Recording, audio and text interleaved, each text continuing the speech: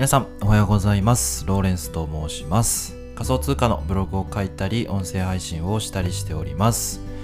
今日はですね、失敗をしたくない人こそ期待値が大事、こういうテーマでお話をさせていただきます。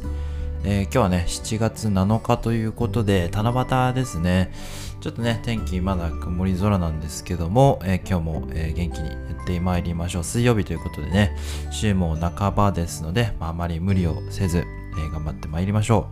う。本題に入る前に、ブログを書いておりますのでご紹介させてください。ローレンス東京という仮想通貨のブログを運営させていただいております。で、昨日ね、新しい記事を公開いたしまして、タイトルがデバンクでポートフォリオ管理とリボークする方法という記事になっております。こちらのね、デバンクっていうのは、DeFi で、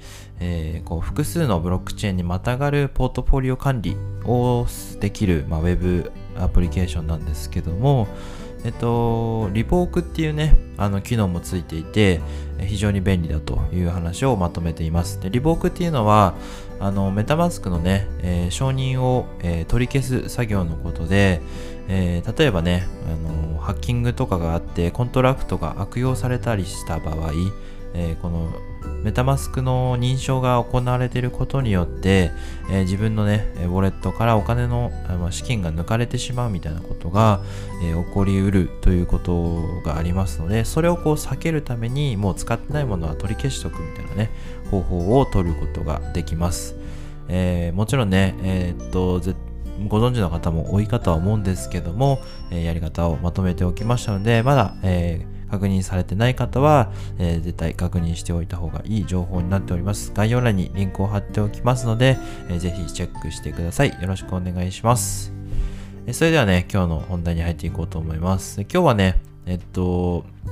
あまり仮想通貨には関係ないんですけど、期待値っていうことが非常に重要なんだと思ったっていうね、話をしていこうと思います。ブックス&アップスというね、ウェブメディアの方の記事で、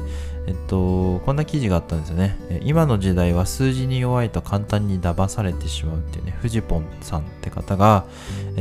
公開された記事になってまして、非常にね、結論としては、ごめんなさい。結論としてはですね、いろいろなリスクを取って行動しようっていうような、世界観というか、なんて言うんでしょう、行動していこうみたいなことはね、叫ばれている昨今で、いろいろ挑戦されている方も多いんですが、非常にですね、リスクの取り方っていうものを、気をつけた方がいいよということで、その時に、期待値というものを計算できると、非常にですね、失敗をしない行動を取ることができるんじゃないかということで気づきがありましたのでシェアさせていただきます。でね、冒頭にね、この記事で、なんかクイズみたいなのが出ててちょっと面白かったんで、ご紹介しますね。カイジっていうね、命より重いお金の話みたいなねっていう本が、小暮太一さんっていう方が書いた本の冒頭にこういうクイズが出ましたっていうのねあって、問題ちょっと読みますね。あなたは銀行から年利 12% で100万円を借りました。銀行から返済が大変でしょうから返済は月々1万円でいいですよと言われました。毎月の返済額が減るのはあなたにとっても嬉しいことであり、早速その条件で契約しました。さてあなたが借金を返済し終わるのは何年後のことでしょうか。なお金利は単利とするっていうね。A5 年、B8.3 年、C10 年っていうね、いう問題なんですけど、これね、電卓使わなくても解ける問題なんですけど、いかがでしょうか。でね、早速答え言っちゃうと、これね、この条件では永遠に借金を返済できないっていうね答えなんですね。計算してみると分かるんですけど、年間、年利 12% で、利息が発生するので、100万円ね、借りてるってことで、1年間で12万円発生するんですよね。で、毎月1万円ずつ返していくっていうことは、1年間で12万円返済できるんだけど、利息も12万円発生してるので、元本の100万円はずっと残ってるっていうね。こういうお話になります。でね、これね、急にクイズとして出されると結構ハッとするんですよね。つまりですね、こういう落とし穴みたいなものってめちゃくちゃあるんですよね。っていうのがもうリボ払いの仕組みなんですけど、これは簡単に言うとめちゃくちゃリボ払いとかって勧められますよね。で、学校でリボ払いっていうものを、したらやばいんですよっていうのなんて教えてくれないんですよね。だからこれどういうどうやって避ければいいのかっていうのは結構難しい問題だとは思うんですけど、要は算数ができるとこれを避けることができるっていうのがこの記事の話で、つまりですね、頭の使い方が、算数をやっておけば、こういうことを避ける頭の使い方ができて、結果的に自分の人生が、得になるっていうねお話なんですよね。で、これとちょっと絡めて、このリスクを取ってね投資をして、自己投資でも何でもそうですけど、起業をしたり行動することを、進める人が世の中にたくさんいますよねと、意識の高い方々がたくさんいると思うんですけど、その人たちの言葉っていうのはある意味ちょっと言葉が、想像なんていうの、そのまま鵜呑みにすると結構言葉が足りてない状態で自分の中にインストールされてしまうのかなというふうに考えました。で、その足りてない言葉っていうのが期待値だと思うんですよね。だから簡単に言うと、ブログを書いて生活しろとか、すぐに起業しちゃった方がいいですよみたいなね、大学になんて行く必要ないとか、つまらない会社だったら、辞めた方がいいですよみたいな感じで、おっしゃる方も結構いらっしゃるんですよね。僕の知ってる限りではちゃんと転職してから副業して、きっちりね自分の実績みたいなものを作ってから頃合いのいいタイミングで、起業とかやった方がいいよっていう適切なアドバイスをされる方も、いるんですけど、それは場合によるので一概には言えないんですけど、ただねリスクを取りすぎて失敗する行動を促すっていうのは、これはね完全に悪だと思うんですよね。で、どうすればいいのかっていうことは、やっぱり本業をやりつつ、その学校や仕事とかをやりつつ自分の適性を確かめていくのが一番の、得策だと思うんですよね。だから騙されないためにね、自分の期待値がいくらあるのかっていうのを、そこを判断するためには、必ずねリスクを取るのであれば期待値をセットで、考えていった方がいいですよと。だから副業することはそのリスクヘッジになるってわけですよね。その本業を一本で続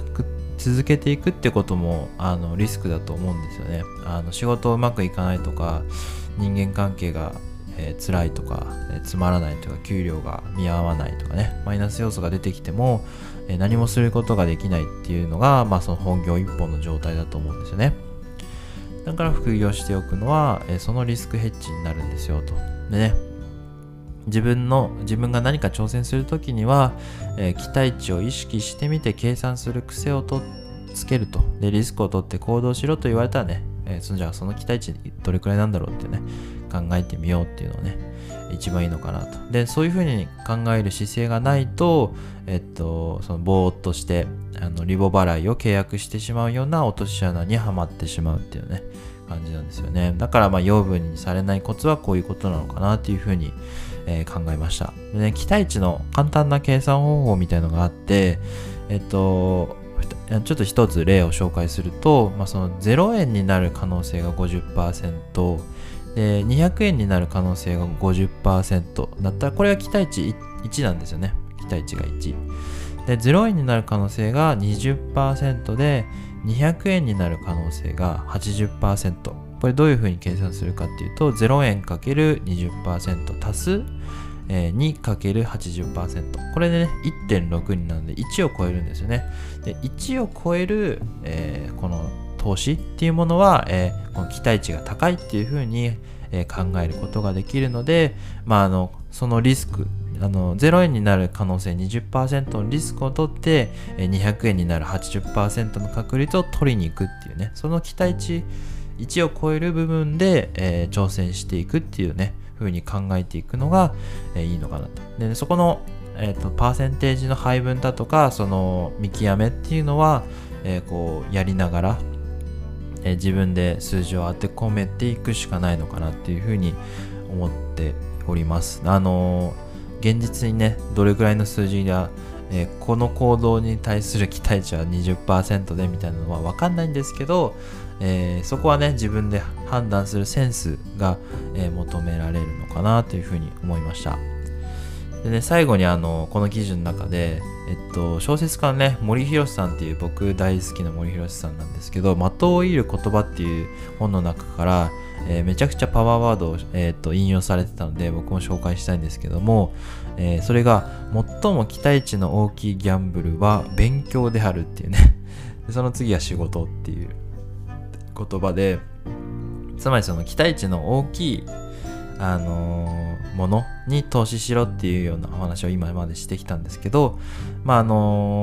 期待値の大きいものはやっぱり勉強なんですよねっていうような話で、その次が仕事なんですよと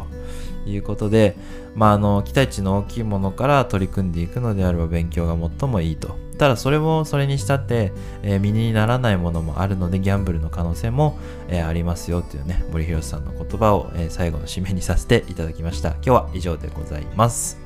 ローレンス東京では誰でも仮想通貨の世界を分かりやすく楽しめるためのブログをお届けしております。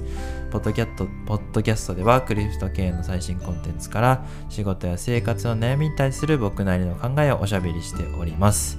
興味のある方はいいね、コメント、ツイート、フォロー、そしてサブスクリプションをよろしくお願いいたします。すぐにリツイートさせていただきます。それでは今日も素敵な一日をお過ごしください。ライフタイムデジタライズローレンスでした。ではまた、バイバーイ。